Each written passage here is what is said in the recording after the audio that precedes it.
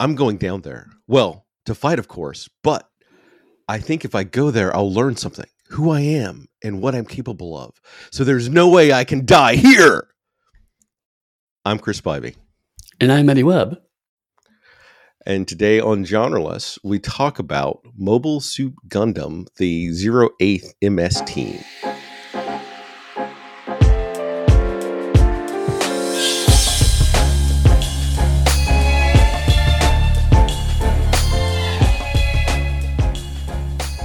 So, watching this brought me back to the mid-90s. I remember the mid-90s vividly from all the anime I used to watch then. And I loved it to start with. Mm-hmm. What about you? Honestly, I don't know. I mean, the first few episodes, I was like into it. I'm like, okay, yeah, this is the stuff that I loved about kind of the mid-90s anime. For me, I was a little more muted because I have since actually watched some of the original Gundam, which this is kind of set timeline-wise in the events of. So my brain kept going, oh, that's a original Gundam reference. That's a Gundam reference. That's a Gundam reference. So like I was pulled out of it a little bit more. But I mean, like it was a fun dive in, I thought, initially at first. And then it got weird. I don't think I have your deep Gundam lore knowledge. I have like pockets of it, so I didn't really get a lot of that. Because I think the first Gundam I started with was Gundam Wing, and that sort of bounced back to some of the originals and then all around. Which I landed on Raw Zephon, which is also like a different story if we ever get to Raw Zephon. Oh, wow, yeah. But it had everything that I really, really liked to start with. It felt like gritty. The Gundams were like a force to be reckoned with, and it had some amazing fights in it. Yeah. But we'll get to the last episode that I wanted us to watch purposely so that it would go and poop on everything they built up. You know that show you like? Well, then here you go. Fuck you. That may have been my point, but I will not go into that. I guess we should give a recap of the show unless there's anything else you want to say before we get started. No, let's just dive in. All right. In the year 0079 of the Universal Century, the Earth Federation initiates Operation Odessa, a full-scale assault to retake a major city from the Principality of Zeon. It's a success, and the remaining Zeon forces are scattered across the globe. The Earth Federation gains the upper hand in the 1-year war and deploys its ground troops around the planet to hunt down the stragglers. And the first episode, the War for Two, sort of kicks off as we're introduced to Ensign Shiro Amada. And he's sort of being transferred to the Southeast Asia to take command of the 08th MS, which is going to be our primary team. And en route, they see that one of the Federation soldiers is being attacked in space, and so Shiro goes out into space in a ball mecha, which is supposedly one of the worst you can possibly do to sort of save that person. And during the encounter, Shiro and the enemy pilot get stranded in an abandoned ship while everyone is trying to rescue them, and they have a Romeo and Juliet moment with Annalise, who is a amazing mech pilot for the enemy, and Shiro, who is going to be our primary character for the Federation. At the end of the episode, they are both saved through their own ingenuity, and they give each other long, loving glances as they go their separate ways. We didn't talk about this relationship much when we covered Robotech, the first part, but I got strong, like Max Sterling vibes from this when I watched it. Did you feel the same way? It was like someone saw Robotech and they went, you know what? Rick Hunter's okay, but I want my show to be about Max and Miriam and that entire antagonistic yet love relationship for the entire series. And I like the idea of that. The idea of it is great. Right. The execution. I too was a young person with many feelings and emotions. When I saw another hot young person, I too would feel great, strong things. But I don't know if those great, strong things, for only being together for like an hour, would be enough to like make me break my command structure, go rogue, all for, we'll generously call it love.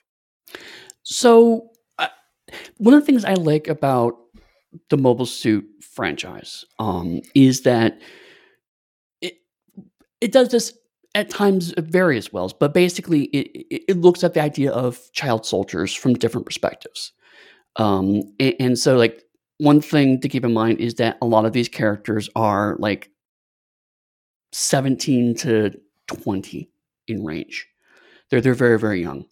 So two teenagers doing something really stupid in the middle of a conflict seems absolutely on point. I was a teenager once. I did stupid stuff because I thought someone was hot. So I mean, I actually bought this to a degree, but I do feel you in the sense that it felt it was like a lot crammed into 22 minutes. You know, it was like And I felt like if this had been a two-parter, it might have stretched it out better. I feel like that would have built a bit more, but it was basically half the episode was just setting up the status quo, and then you had that run really like 11 minutes to try to sell this relationship.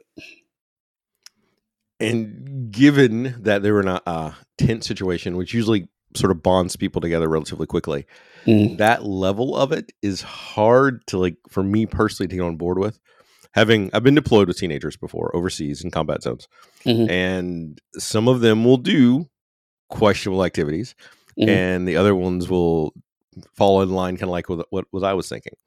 But the problem is that intensity is great, but there's a window of time where that would still function.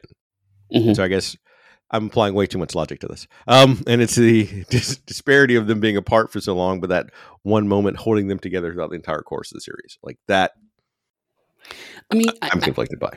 no, I mean, I'm with you. I like the idea of the Earth Federation and Xeon, two pilots to each side, trying to bridge that gap, and then continually being frustrated. It's a good premise for a series. But yeah, I mean, it's on the one hand, I feel like the relationship wasn't really sold. On the other hand, I think to your point, if this is a military structure that does have child soldiers in it, you would think they would be prepared for situations like this happening. And one of the things that the military likes to do, one of the reasons it tries to acquire people so young, is it lets them equivalently program people. Right. And if like we grab you right out of school or like right from home or the farm or wherever you are, when you're still super impressionable, whatever we tell you and force feed you for the next like 2 to 4 years is what you're probably going to believe for a long time. And it takes a lot of effort and external forces to break away from, Mhm. which is one of the parts I really like about the show is we watch Shiro sort of advance throughout the show. My issues with the relationship aside, seeing that character growth and development and the choices that character makes are fun to watch. Right. And I mean, I also think like there's some interesting human moments that you start seeing in this episode. There's more as we go along. I'll point them out, but in this one, um, just things like when Anna gets picked up by her colleague, and her colleague basically, genuine question: should I just shoot him down? Should I shoot the enemy pilot down? And she's like, no, no, no, it's fine. Just let him go. Um, that struck me as an interesting moment because like it wasn't the mustache twirling. Oh, they're evil, so I'm going to kill this person while they're vulnerable. It's the uh, is it worth our time to do this? And that's an interesting thread that goes throughout the show. I found is the when is the war on and when is the war off? Like there are times where it's the sometimes you're the enemy and I have to do certain things. And sometimes you're another human being and I recognize that. And I think that's an interesting play to contrast with these giant robots, right? So it's like they're very kind of impersonal war machines, but the people piloting them being very very human, making sometimes bad decisions is an interesting conceit. True, it's almost like that. Oh, of course, my brain had a hiccup now, but it's that fight. I think it was in World War One or World War Two, where the soldiers never once stopped fighting because it was Christmas. Oh, Like the Christmas just Star armistice. Yeah, that was World War One. yeah, Mm-hmm. and nothing like that is interesting to see that human moment of war's on, war's off, Mm-hmm. war's back on. Right. And so it was nice. While it was a bit forced, I still stand by that. But I think it was important to wedge that moment in to help sell the show. It's like, this is not going to be a black and white fight. And it also sort of reinforces the romance between the two, because then you Right. have maybe it's her feels for him personally and not just that principle of it. Mm-hmm. I guess to get back a little bit to Shiro, since he's our primary character, it's also the episode's a great showing of him as a person. It shows him to be someone like fearless, brash, but also tactical in thinking. Mm-hmm. And taking like the ball out to fight a fully powered other mobile suit when everyone else is saying that's impossible to do is really fun to watch, and seeing him win for like a second and then it all goes sideways, to show that no matter how gutsy he is, there's still a level of reality that sort of overshadows all that. Right. Mm-hmm. Also, this is unrelated to anything, but I have a weird soft spot for the Zaku, even though it is probably the most garbage of the mobile suits. But every time I see a Zaku, it's like, oh, it's a Zaku. I love those little Cyclopses. We see a lot more If you don't Zaku throughout this. if you don't have anything else about episode 1, Nope. I'm gonna move on. Nope. My Zaku love is punched now. We move on to episode 4, the Demon Overhead. So for this, every team that Sanders, he was also aboard the ship in the first episode, I didn't really touch on him, is an older sergeant who is also placed under Shiro. But he seems like to move from team to team, and they also infer that he has a lot of bad things that have happened around him. Mm-hmm. So every team that Sanders has ever belonged to has been wiped out on its third mission. And now it's time for the 08th MS's team's third mission. Mm-hmm. The worried Sanders asks Zero to transfer him. In the middle of an operation, he wants to be transferred. Right. But then the Xeon's new mobile armor, I think it's pronounced Apris. Mm-hmm. I leave that questioning for you to correct, person I think with it's more knowledge on that one. Apsaris, but Apsaris? Maybe Apsaris. We'll go with your Okay. pronunciation. Apsaris appears, and it is a impressive piece of machinery. Mm-hmm. I really like this episode. I like the fact that it shows Sanders, who is trying to believe that his luck can change, deciding that at the end of the day that he has had so many of the people killed, he doesn't want this to happen to his new team. Mm-hmm. And it's also team building, because you have this other unit taunting him, and he gets to a fist fight, and you have Shiro who shows up, who doesn't try to break up the fight, but instead jumps in to help a soldier that's under him. Yeah, and it was a nice show of how much superstition can take hold in these stressful environments like this, because it's just a statistical anomaly that this thing has happened to Sanders. But now it's not only do other people put that weight on him, but he's put that weight on himself, and he genuinely thinks that if I transfer to another unit and just keep bouncing units and do 2 missions with them, they'll be safe. And it's like, there's no logic behind that, but that feels very real. Everyone has kind of built this up, except for Shiro. Shiro's like, no, that's you'll be fine. And it's a nice moment of, like I said, Shiro defending not only his unit but Sanders specifically. It's the, you need to stop doing this. You need to stop saying this. And Shiro has lots of logical military reasons behind that, but it's also very human. It's like, you're tormenting this person for something that he didn't do. And it's, but even your allies can be very cruel in those kind of stressful environments. So it was, again, this is one of those like very human moments. Like, all the characters felt very real in this episode, because it's like, I could see all the logics of this, because you want someone to blame. You want someone to blame when things go bad, even if it's just by capricious chance. And so it's like, I could see the reasoning for it, even though this is still cruel. And Shiro just being like, just screw it, I'm just gonna start punching people. It's like, I can see the frustration. Like, there's nothing else gonna get through to you. I'm just gonna start punching people until you all settle down. It's very cowboy, but it feels very real still. And the moment when the commander comes and they all say it was just a training exercise, Yep. that felt incredibly real to me, having been in that situation before. Oh, really? See, nope, everything's fine. the commander having stopped just by showing up usually puts an end to the fight. But if you're going to tell that person, then everyone there is going to usually either get some sort of punishment, be it KP duty, be it sent to the brig for a while, any number of things that is not worth it compared to walking away from however that incident ended. And because the commander knows that it wasn't a drill, but if no one says anything, a good commander will go, all right, that's it, let's roll. I assume that's because the commander is recognizing that this team has bonded, even if it is against him. I don't know what perhaps the logic is. If everything I know and you know, but we're still not doing anything about it. It was an interesting dynamic.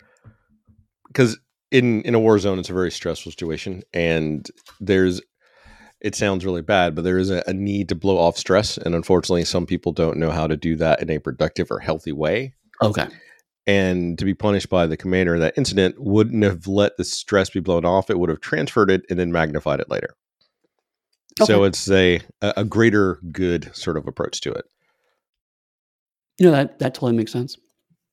But the other thing that was nice about this episode is that Sanders, proved himself. I mean, through the getting through the third mission, obviously the unlucky third mission. But during the time that he was kind of piloting, you could see him struggle with trying to overcome that anxiety. You could see his brain trying to work against him, and so it wasn't like a light switch, right? It wasn't like going, boom, I'm just going to believe in this, make it happen. It was a struggle until it was over. And then the look of relief. There's a lot of great, I hate to say face acting, but really, I mean, there's a lot of, the animators did a really good job of body language and facial expression to really sell that inner turmoil in a way that didn't require the voice actor to necessarily convey it. And so what did you think of the new secret weapon? With your vast knowledge of mecha and Gundam, how did you like it? Which one was that one again? The big flying ship with the ultimate heat cannon. Heat cannon, yes. It was indeed a weapon that exists. I mean, well, again, one thing that's interesting about, I'm not like a super deep knowledgeable about Gundam, but I've watched some of the original and this and a couple other shows. And one thing about the 0079 era specifically is just interesting is that they do try to put reasonably, it's not hard sci-fi, but hard-ish sci-fi. So it's like you have these explanations for things to try to justify the things that happen, but then also separately, the show recognizes it has to sell toys. And so sometimes you have like, we have a new weapon because this is the point where we're contractually obligated to try out a new suit or weapon or thing. So I have just kind of come to recognize, okay, this is the obligatory toy part. This thing happens. Now we can move on. Sorry. Should we talk about Minovsky? Related to that, I was wondering if we should talk about Minovsky particles, because I think that comes up in this episode, doesn't it? I think you're right. This episode? Yeah. Did you know what they were? No, okay. I did not. Because I had to look it up. Because it's one of those things that it just gets thrown around in Gundam and it's never really adequately explained. And the reason why is because it's a MacGuffin. But essentially, there is a particle that was discovered at some point in the past where it is hard to aim through. It's hard to get a lock on people who are inside a cloud of Minovsky particles, and it is hard to put full thrust through them, which is a justification for why sometimes giant robots have to punch each other. It's we can't shoot through this and we can't just speed through this, so we got to punch each other or use laser swords or whatever. So that's the reason why Minovsky particles exist. And then over time, it seems like they use it for some form. It's also implied to be kind of like a chaff that suits can deploy Minovsky particles to kind of hide behind them. And so to reduce, so like if I'm infiltrating an area, I will sometimes deploy Minovsky particles to make sure people can't shoot me down, but also, of course, by deploying them, people will really recognize them and know that something is there because these particles have been deployed. But this show gives zero explanation for that. It just throws it out there, and I'm like, oh, we should probably talk about that because people who are not familiar with it probably have no clue what the hell they're talking about. I'm sure all of our listeners do, and they were going to tweet at us about exactly what it was. But now you've stopped that tweet. Or they'll tell me how I'm wrong, which is entirely possible. So since we're jumping episodes, probably one of the things that we're not highlighting quite as much, and one of the things that I really liked about the show is it constantly, that you reference, it constantly shows both sides, sort of like goes back and forth and showing is almost as much screen time for the Zeons as it does for the Federation. So you get like a sense of what's going on there, for like who the primary power players are. It also lets you resonate a little bit more with Anna and what she is trying to accomplish there, compared to the mustache twirling villain that is the face of their organization. Right. Yeah. You see kind of the while on the Federation side, we're seeing kind of the dynamics and politics of the military unit. On the other side, we're seeing kind of the slightly higher level officer politics that are happening on that side of the conflict, which is an interesting contrast. Any other comments about the demon overhead? Nope, I think that pretty much covers it. So we moved to episode 8, Duty and Ideas. Shiro has returned safely from the mountains, but is now suspected of being a spy and is confined to his quarters until a verdict is decided. Then Kiki's village comes under Zeon attack, and Shiro must violate his orders and goes to the rescue with the team. Mm-hmm. I feel like here's where the wheels start coming off a little bit on the show. Because like I kind of dig the idea of, okay, you've been talking with the enemy, so we're gonna we're gonna have a basically tribunal to see if you're actually a spy or not. I could see that logic. And then he goes off and violates his orders to go rescue people. I could see that logic. But really, at that point in time, I feel like discharge is really the only way out of this conversation. Because you don't bring someone in sex for a spy who then violates orders and then go, nope, you're fine. It's like, well, we know that's not completely accurate.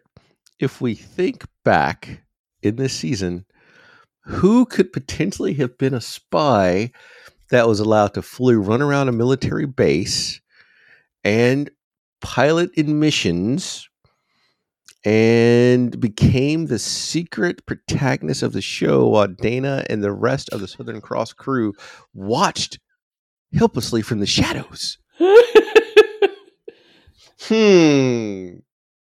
I must be imagining all that.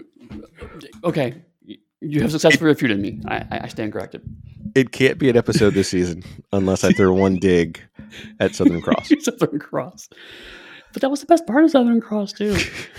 But the thing is, up till now, like I've understood this has almost been a different version or play on the Vietnam War being shown throughout this anime.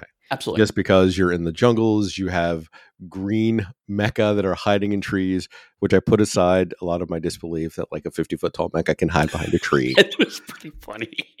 Or that you need some or you need someone with like sonar to pick up their movements because you can't see them or look out your pick them up on any giant robot. Yeah. Put all that aside. And I was Not like, all right, I'm in this. But when we got to the village of people who were willing to die just to take out the enemy, like regardless of everything else, that's when it was no longer just sort of a brief overview, but it was like resonant right there that like, this is what we're definitely showing you. We want you to fully understand that. Mm-hmm. And you've seen the implications of war and some of the impacts all the way through. But this episode brought all that home by like the end of it with all those people that have died. And you've got people sitting out by the water. The village is destroyed. Our heroes that come to save the day. And they want to fight. Mm-hmm. But that doesn't matter really in war. I mean, yeah. And I that part I really dug. I mean, like the whole, one of the things that I think this show does reasonably well is it does not sugarcoat the bad sides of this, right? It's not like war is glorious and wonderful. It really kind of like, no, this is a terrible thing that people should not be doing to each other. And so Mhm. stuff like episodes like this, I think, are really on an emotional level work really well. This was definitely the fridge logic of I watched it and went, oh, that's a really good episode. And I sat down and started thinking about it and said, but wait a minute. And I mean, even though I made the joke about it, I also think on some level there's a bit of listen, we're in this situation. We can't just get rid of our commander. It's good enough, I guess. Let him keep him playing. I guess what bugged me most is that we set up Shiro in the first episode as being pretty tactical and able to salvage situations with minimal resources. And this episode all pointed towards being able to do that, and then it just didn't quite work. And so it's like I'm conflicted because I like the emotional downer of it, but it felt like it was doing disservice to Shiro. Does that make sense? I understand what you're saying. I have to respectfully disagree, though. Ooh, respectfully. Well, we're buddies, and I value your opinion. I don't necessarily agree with your opinion, That's fair. but I'm not gonna be an asshole. Well, not intentionally. Not on air. We don't talk about pre-show. No, but when I reference the character growth and changing because of the war, when we started, we had a very idealistic hero who was like, I'm going to go down there, I'm going to kill all the Zeons, I'm going to be the action hero and save the day because that's what my destiny is. That's Mhm. why I chose that line because that's Right. him saying, I'm going to find myself down there and it's going to be glorious and I can't die here. And by episode 8, it shows someone that has seen how both sides are someone operating, how the military structure that they really that they were grown up in, that they believed in, doesn't really work. They know that the terrorist attacks don't really work. They want to save the people, but the people themselves are traumatized by all the events going on around them, and they want to fight back to their own thing, and they want to save someone else. That is a lot of pressure to be in and to be a commander and to see trying to constantly make the right decisions. And so it was nice to see that character slowly breaking down and still trying to hold on to some of their idealism and having that idealism still fail. So regardless of what their chain of command wanted them to do, they chose to try to do the right thing. It's when Captain America is written right, Captain America is not a tool of the government. Captain America is a symbol for the people. That's why in the Civil War, Cap is the one that sides for the people and freedom of speech, and Tony Stark Right. goes and becomes a government pawn. Yeah, right. No, I completely agree with that. But I think that's a point because it's helping me kind of reframe this because I had read Shiro as being like, I'm going to fight this spy charge and I'm going to, I still saw the idealism there. But now that you're saying that, if you look at this episode as a series of punches to his idealism that had already been pretty battered by this point, Mm-hmm. then his sudden desire to just throw tax out the window and save this village is now I now see as maybe desperation. And so he's not thinking straight because he just needs one goddamn win. And if he doesn't get it, that makes more sense to me now. That now I And understand better what Shiro's trying to accomplish because it's I just need something. And that's even not happening. And so it's like, well, and he's just kind of broken down at that point. and I That think now makes more that's sense to me. awesome. But I also think that's somewhat reinforced by when I don't even know what he is, but the senior mechanic who has like papers he could give them if they pay him a little bit of money that would not get them in trouble. Shiro doesn't care about that. He cared about Mhm. getting there as soon as he could, and you have to have one of the team members who's thinking of the larger picture now. That what happens after this? Like we know you need a win, but what happens when we get the win? And so that's Right. why you have someone else paying for it and covering. And that's why even in the fight, you constantly have Shiro trying to tell the enemy pilot, give up. You don't have to die. Surrender. Give up until he has to kill her. Right. Because Okay. he doesn't want to kill Zeons anymore how he used to. He wants the war to end. And there's Some people would say that is like a nice edge of difference, but it's not. That is a solid, distinctive difference between the two objectives. Like the first one, kill all the bad guys in the war. Now it's I just want the war to end, Okay, and all he's trying right. to save lives. Then again, I mean, I'm reframing things like I'd seen about the papers. I had read that slightly more idealistically in the sense of, um, I'm the commander. I made a decision. I'll accept the consequences. But now that I'm replaying a scene in my head, I now see your point of Cheryl's like, I don't even care about that.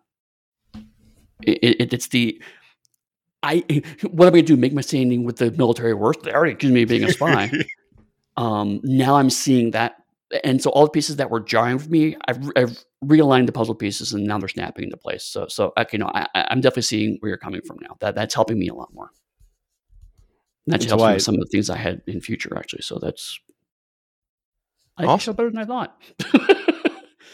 That's why there's two of us here, and from very Yeah, different backgrounds. no, totally. I Like really did it. a lot of it for me comes from things I've seen and lived in the military and Mhm. being deployed and watching that happen to other people. It is not a pretty thing to see. That's not. I mean, I was gonna say it's really cool, and that's not what I meant. But I mean, like that content, that life experience makes me realize how deep this show actually is. I was pressed on the surface level, but now I'm seeing some more nuance and depth here that I hadn't picked up the first time around. So it's really helping me deepen my appreciation of the show. And I will say, other than the last episode, like I think this is now one of my favorite shows that we've watched this whole season Hmm. because it touched on a lot of my own personal stuff I've gone through. It told a more gritty, realistic story while still having a lot of cool mecha fights.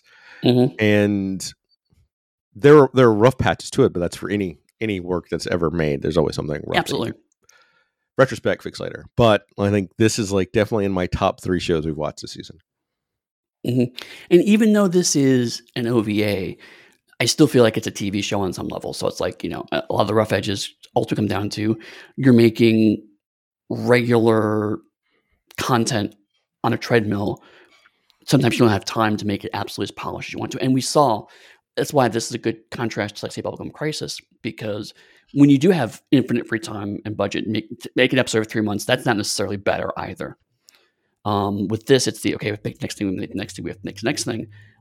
That if you have that regular momentum, you can keep a nice solid focus. Whereas we saw Bottom Crisis, it's like, it's been 3 months. I don't know what we're doing. We're doing this thing now, and it can become really different. So the rough edges, like I'm with you. They don't bother me at all. I think that's just the part of appreciating any art. Any art you can look at and go, well, I would have done that differently. But yeah, I agree. This is a genuinely, frankly, it's a moving show. And there's a lot of I'm stuff glad. in here that I wanted to see in some of the previous shows we watched. Absolutely. I'm glad you mentioned the OAVs because I did a little bit of research, not much because we don't do research here on genres, regardless of if Eddie decides to suddenly do like 20 pages on something one random day. We It's don't do not that even here. I'm not in my episode. And you're giving me shit about my notes. What the hell?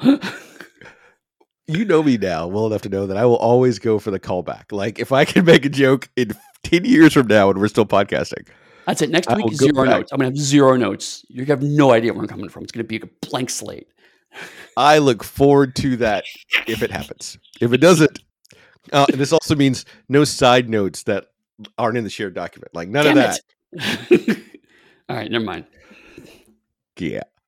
So I'm glad that you mentioned the OAV things because during some of the side googling I did, this series came out I think over a 3-year period. Can you imagine getting like the first 3 episodes and then waiting 6 months before you get anything else? Oh, I thought it was much faster than that. Okay, so I was wrong. No, I think this one was slower.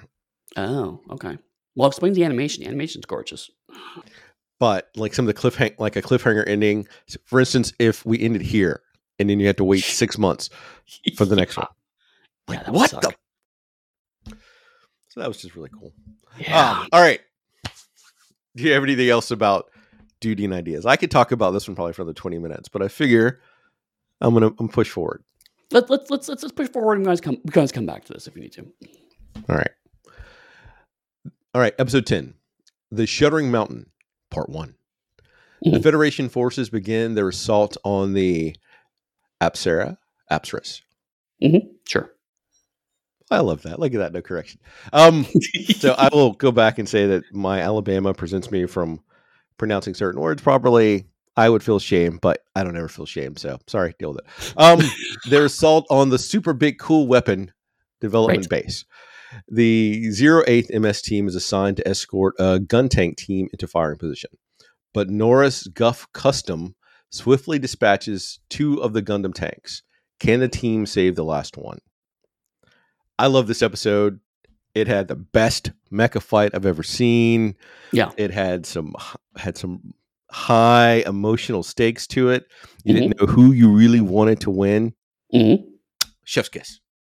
Yeah. No, it's no notes, right? I mean, it's just when you want one of the things that's interesting about doing this set is that on some level, like you want giant robot fights, right? I mean, and it's okay if you build up to them, but then that payoff better be good. Compare this to the season 7 Voltron episode we saw. Ugh.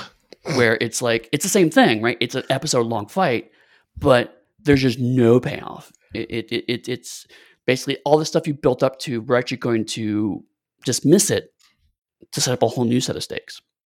This is a natural, almost inevitable escalation of the previous episodes, and so yeah, you feel tension for characters involved because you're like, you know, this is an inevitable conflict and it's not going to be good for anybody, and so you're even more engaged by it.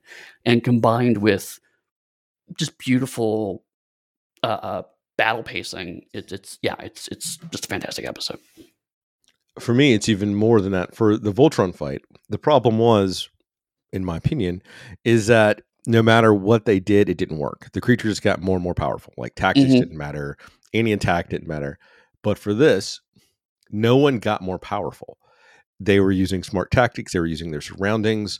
When you have Norris, who knows their gun tank's there, you see him shoot out that little cool chain thing as he shoots something and jumps down the stack.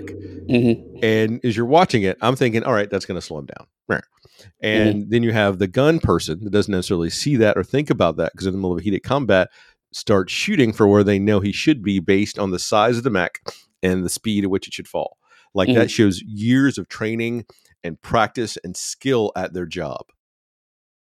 Right. While Norris also has years of practice, training, and everything else, and potentially is a little bit better trained. So that's why he knows what the gun tank will likely do and compensates for it. And it's seeing him compensate. It's not his mecha is suddenly resistant to gun tank fire for one round.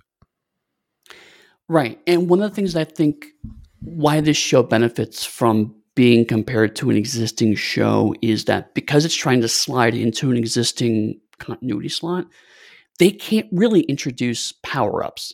It's, we've established what gun tanks can do and what Zaku's can do in these previous shows, so we can't build them up. And so rather than do the usual robot mecha thing of like you get the more powerful version or you get burning justice or whatever reason makes you better, you're right. They have to rely on tactics and the lay of the land. Like a lot of times in robot fights, the background is just kind of an interesting thing. Or occasionally you interact with it because it's vaguely interesting, but generally speaking, it could be a flat plane, kind of like it was in Voltron. But here, I felt like I was in a place. I was on an actual battlefield, and locations and things like that mattered. And that's frankly really hard to do in this genre. Well, it's also similar to the Big O because when they have fights, you see buildings crumble. Yeah. And people will generously say, dodge out of the way. Right. And it matters, like what they're doing. Here, that fight matters. And you see every time Norris gets a victory, how it impacts all the crew and how they start making little mistakes because they're so stressed and tense now. Like, that is great to see. And you get to see Shiro, who up till now has been like the best mecha pilot that's been able to compensate for everything, is stressed and worried and loses to Norris. And Norris knows who Shiro is and the relationship that he has. And like that was good emotion too. Oh, loved it. Yeah, no, really great. It was a good balancing of the military stakes and the personal stakes, which is for a war mecha anime you really want. And then they Any shoot a other? hole in the fucking mountain. So yeah, it's part 2. Any other comments on this one? No. I'm on part 2 where they shoot a hole in the fucking mountain. I mean, it's The just Shittered Mountain, part 2. They shoot a hole in the fucking mountain. Boom! it was. We talked about they didn't escalate the stakes, but they've been building up this weapon is huge, and then they actually use it, and it's like they start off the episode with that, and it's like, oh, okay, things are just got even worse. So, sorry, I may have mentioned the heat ray before because I love it so much that it just cuts a swath through everything. Even if it doesn't hit something, it still melts part of it just from the power of it. Like, Right. Oh, I loved that. It's ridiculous, but it's used well here. So once again, I will ask you. So, what did you think of the super weapon compared to the mecha and all the other Gundams that you've seen? It's still in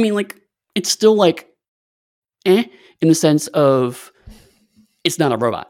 It's not a cool vehicle. And it's like from the toyetic standpoint, it doesn't make sense. As a plot device, because you asked me before, as a robot fan, where I think, as a plot device, it is fantastic and used well here. It is Chekhov's particle cannon.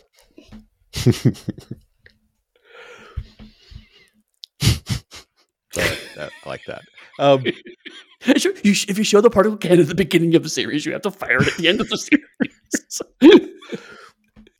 For me, what I really loved about this episode the most is you get a full glimpse into that military commander and everything they've been doing up to now and how devious that person has been. And it shows you that there's a chain of command that people, even against their better judgment, frequently adhere to. Like his second was like, yeah, we'll do that. Yeah, we'll do that. Until you ordered them to assassinate him. Right. Like that. And you broke a peace treaty that's been set up that we could have saved people with. Mm-hmm. Right. I mean, like, again, I mean, as a weapon, it's a heat ray. But what that firing, that moment represented is fantastic. And what did you think of our mustache twirling villain suddenly turning on Anna? I felt like that was going to happen. I dug it because at some point someone has to leave their side. The only way this story makes sense is if someone ultimately has to leave their side. And given that Shiro's the protagonist, Anna's probably the one that's going to leave her side. It helps that Zeon's kind of the bad guy, even though they're much grayer in this version. But in most Gundam, Zeon's generally painted as the antagonist. So, like, it's narratively inevitable, but it was... I bought it here because we saw those scenes of Anna trying to make it work. It's like, I believe in my side. I genuinely do. I believe in the colonies. I believe that this is the right thing to do. I want to make this work, and just keep getting stonewalled and stonewalled and stonewalled and stonewalled. And finally, him doing this and her going, okay, that's it. Ow. I mean, I think you need what was his name? Genius? I don't remember the guy's name. Yeah. Genius. Genius. He's clearly like I said, mustache twirling, but you got to have at least one of those characters in there. They can't all be morally great. You need someone who's like, okay, no, you're the person I can turn on, because then that Anna turning, he represents all of the rots in her side that she's been trying to fight against. He's kind of the face of that. And so she's turning against a person to visualize that internal change. And I think that worked well here. And again, you fire a heat ray, and really what happens is you fire a heat ray, and now Anna has left Zeon. That's basically what happens here. There's a lot of steps in the middle of jumping over. But that's good, right? It's the military stakes mirror the personal stakes. He's trying to win the war, and look at all the stuff that he lost by making that decision. But if nothing else, the moral high ground. And also the literal high ground because he shot a mountain. Oh, I can make an Obi-Wan joke right now. But it was nice to see that Anna and Shiro are in the same place where they want the war to end. They care more about the people, right, than really who's going to win the war. If it ends, then they can go to some sort of peace and everything can be worked out with words. Like that was nice to see. Mm-hmm. Until they both die horribly, stopping the heat ray. Right. Unless you watch through all the credits. Which for me, that was like the best part of the show when it dies, because a lot of people don't necessarily watch credits and it all crashes and they don't come out and it's like the war has ended. Poof, credits. It's like what? Yeah. Mm-hmm. And then you get to the end and you see these two figures limping out in like a sort of shadowy thing with light behind them going through, saying that you're heavy. And when you look, you see that Shiro has lost a leg and resting heavily on Anna, and that ends the show. Like that is a beautiful ending. Yeah, absolutely. And for folks that haven't watched the series, I don't know why you're listening to this here and watch the series. This is a good place for you to stop. Know that you've seen the good thing and go about your way. At some point, we should talk about TV shows that go one episode too long. Because I can think of a few off the top of my head where it's like, you know what, just don't watch that last episode or don't watch that last season or whatever. It's like, let's just stop here. And you're right. This is just, we should talk about it. I do like lots of the episode, but it really just ruins the ending. All right. Do you want to tell what folks we're going to do next week, or we're going to really do this? All right. Episode 12. Let's get it done. Last resort. With the end of the war, Michael has retired from the Federation forces, and he sets off with Kiki to find out whether Shiro and Anna are alive or dead. In the jungle, they're captured by a group of mysterious children who give them shocking news. I'm working on how I do all the synopsis every time. I think I'm going to keep changing it up until I find the right. I noticed that the more frustrated you are with the episode, the more dramatic your reading gets. Maybe it should be the other way around. No, because you have to get through it. All right. So this is Lord of the Flies, basically. Yeah. So I mean, so the shocking news is that the not shocking news that Shiro and Anna are they're alive, but these kids were rescued by soldiers they're rescued by Shiro and Anna, and they didn't have names. They were war orphans, effectively. And so, do we know if they were just war orphans, or do we think they were possibly clones? I don't think they were clones. The impression I got was that, well, okay, that's fair. It is vague because they say they didn't know who their parents were, and I had read that as our parents are dead. We were too young to remember that because it just feels like this is like a long time later. I saw it more as them trying to make super soldiers. Well, that's an even more depressing interpretation. Yep. But definitely I think the intent of the episode is so the big thing is that there's some confusion because they think that Anna's died, but in fact, one of the children was given the name. And to answer this question, rather than actually asking the children, they decide to dig her grave up, which seems like a much more complicated way to answer that question. But then they find out that all the children are actually named after various people in the 08th team.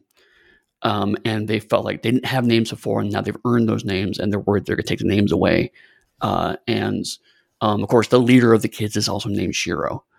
And so he's told that he, is a good commander and protecting his unit and blah, blah, blah. Can I tell you the writing trope that I hate more than anything else in the world? Well, almost more than anything else in the world. If your entire episode or thing hinges on someone asking you a question and you can answer it, like, if that can solve your conflict and you're just don't do it, to have an episode, to like have an extra 30 pages of a book, I despise it. There is, digression, but there is an era of X-Men that I love/hate because it is that trope taken to a ludicrous degree to the point where it becomes funny. Of the X-Men are believed to be dead, and another group of X-Men in a different title are also believed to be dead, and they both live in the same city and somehow miss each other for like 20 issues of comic in each respective title. Just like X Factor and X-Men. And it's like, does nobody have a goddamn phone? It's like it's so ridiculous the amount that the story goes to go, oh maybe they'll meet. Oh no, they miss together. And like, it's endless confusion where if people sat down and had a 5-minute conversation, all of this would be solved. And so I kind of love it because like it's so ridiculous, but you're right. In general, I don't like when an episode hinges on either people being stupid, intentionally stupid in a way that violates their character, or have no communication skills when the character is not previously established as having poor communication. If they had just said, hey kids, what are your names? This episode would have been fine. Yeah. That said, I see what it's trying to do, and I respect what it's trying to do, even if they did it badly, which is that whole, the cycle of war will start again. Is that if you raise children to be soldiers, then the next generation of children after them are going to think that they also need to be soldiers, and this cycle of violence will perpetuate. I think that's definitely what it's trying to go for. I don't think it does it well. I think they crammed like a movie's worth of plot into 22 minutes. Like, weirdly, if they had added more time to this, then they could have restructured that mystery in a way that made more sense, and therefore actually given this heft. But because I had to cram it so tightly, it feels like it was just, why don't you just ask a question? And then at the end of it, it's, and then they go over the hill and they see that Shiro and Anna are fine and they're living together and have a house. Oh no, before that, when the kids are gone in the morning, maybe it was an illusion. Maybe they were ghosts. Maybe they never existed. Like, I feel like, when I was watching this, I binged most of these, but then like there was for various reasons, it took a couple of these before I got to the last episode.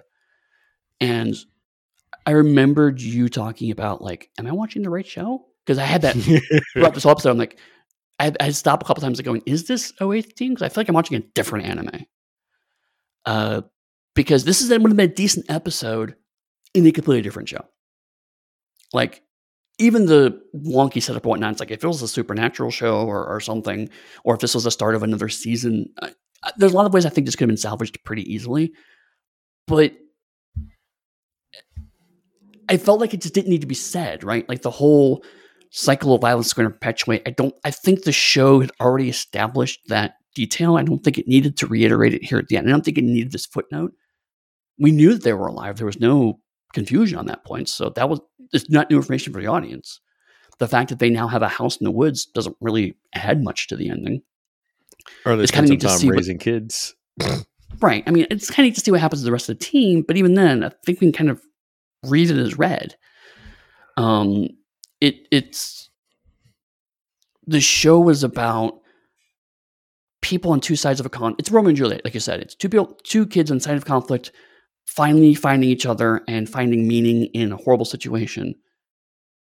This episode not only does nothing to add to that, but kind of actively detracts from that through line. So I'm with you. I didn't, when I was watching it, I enjoyed the episode, but the more I thought about it, the more I was just like, why do we watch this? And I know the answer is because we needed to see that sometimes even great shows can't stick the landing. Yep. Just how for the Big O we watched the first episode of the second season to show you how it just drastically changed everything. Like, yeah. So, yeah, like you said, Shuddering Mountain is the actual ending of the show. I love the show other than episode 12, and then makes me go back and dislike most of the entire show. I personally wouldn't go that far. I would just be like, okay, well, that episode didn't happen, and I can enjoy the rest of it. I don't think, I mean, I think it undermines the core premise of the show, but I don't think it actively damages it. It's just more like, here's a weird epilogue And it's like, all right, well, I just didn't really need that. Let's And move like on. you said, I would have been better if even if they'd given it more time, like 45 minutes. In 45 minutes, you will know that it's not an episode that goes with the show. It's like an after thing. Like it's sort of the end of the story. Or if Yeah, it had been a full movie. it's a movie. A lot of animes will have like the movie capstone to the show, to the series. It could be like that. And I think this series actually had a movie too, but I think the movie happens earlier. I'm about 20% on that, though. I remember reading it. I didn't have time to review notes. All right. Do you have any final thoughts on the greatest anime that was ever made? It's a bit strong. It's my through line, I think, for every anime that we finish. So I'll be right eventually. I'm just saying this is Full Metal Alchemist Erasure, but I've never seen Full Metal Alchemist. I do recommend Brotherhood over the original, but Brotherhood's actually quite good. But I mean, in terms of the shows we've watched, I was in an interesting place because the actual watching of the previous shows, I had a much more up and down experience, right? Like, Battletech was like, oh, I remember the first part of this and what the hell is happening in the second part of this. And then the third part was like, oh, the undiscovered gem. I'm enjoying this. There's fun moments in this. Voltron, we talked about, was up and down. When it got to this show, this was like the first solidly good piece of television I think we've watched in all of this. I enjoyed large chunks of the previous stuff we watched, but this is like, oh no, this is actually good TV. And I think it's probably why I'm willing to forgive the last episode, especially because unlike Bubblegum Crisis, at least it's one bad episode as opposed to 4. So the percentages are drifting better. And it's not an hour of a bad episode, how those were. Right. This is 22 minutes of, okay, sure, whatever. Or 25 minutes, I think, but yeah. So, but I mean, like, you're right. There's character growth and change. Even as we've talked, I've gotten a better appreciation of it. It's trying some more subtle storytelling as opposed to the very bombastic, on the nose stuff that we've been watching previously. Like, even the first half of Bubblegum Crisis, I still love those first 4 episodes, but boy, howdy, they are not subtle. They are, this is cool, and you will like the cool stuff, and there's music. But you're forgetting. You're forgetting Hurricane. I'm not forgetting Hurricane. Hurricane is probably the best song that was ever written. But even the first part of Robotech, there was nuance there, but it was not subtle. This is genuinely working on a few different layers. And comparing this to Robotech is actually, I think, pretty strong. The first era of Robotech. There's a lot of commonality between these two. And they both do their own bit well, but you could definitely see how this is, 10 plus years removed. The art of these shows has evolved and changed and deepened. It doesn't invalidate what's amazing about that first chunk of Robotech, but you can see how this is a slightly more mature approach to some of the similar themes. It's like they studied what came before and they had a good foundation to work with. Exactly. And like you mentioned, they were confined within a very specific period of time. There are only so many things they can do, which means you can't use your creativity to go outward, but you can use your creativity to go inward and enhance everything that you have. Right. It is a different skill set. And when done well, it is marvelous to see. Mm-hmm. Absolutely. Just, let's get that last episode. Any final thoughts on this? Episode 8 is great. Watch that over again. So do you want to tell the folks what we're going to do next time? Yes. We've been teasing it. We've been talking around it. We're going to talk about Gundam Wing. Wait. Are you sure? I watched Vehicle Voltron. That's what we agreed to. What do you mean, Gundam Wing? All right, I can see why you'd be confused. Actually, no, I can't. I have no idea why you're confused. I don't even know how you watched it. I can't find it anywhere. Because I was actually curious, and I can't find it legally. All I will say is Form Blazing Sword. We're not watching that. No, we're watching Gundam Wing. For those of you who somehow missed this is actually America's first exposure to the Mobile Suit franchise. I think it's good to talk about this after '08 because '08's a little more traditional Gundam. This is definitely a parallel universe, and it's interesting to see kind of the compare and contrast too. So we're going to watch episode 1, The Shooting Star She Saw, episode 2, The Gundam Death Scythe, episode 7, Scenario for Bloodshed, episode 9, Portrait of a Ruined Country, episode 16, The Sorrowful Battle, and episode 24, The Gundam They Called Zero. Now, there's actually 49 episodes in this, and we've been usually going like through kind of the whole series.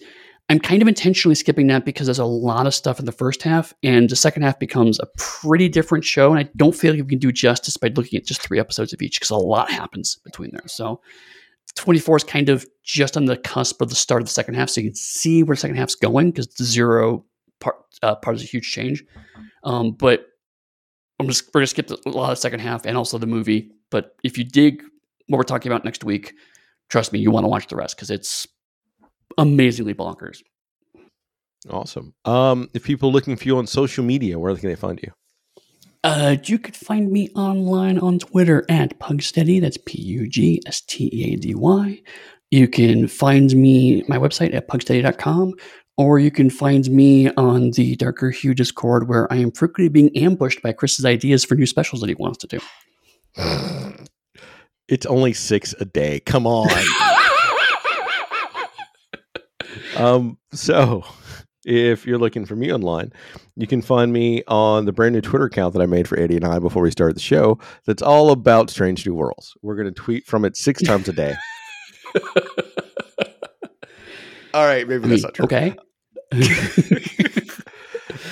can find me on Twitter at darker_hue, and you can find me in the Dark Hue Discord throwing out ideas for specials that Eddie tries to nicely say, we could do that sometime in the future. We have so much we have to talk about. All right, folks. We appreciate you. If you like the show, give us a tweet. If you don't like the show, you can tweet at someone else about it. Otherwise, catch you next time. Later.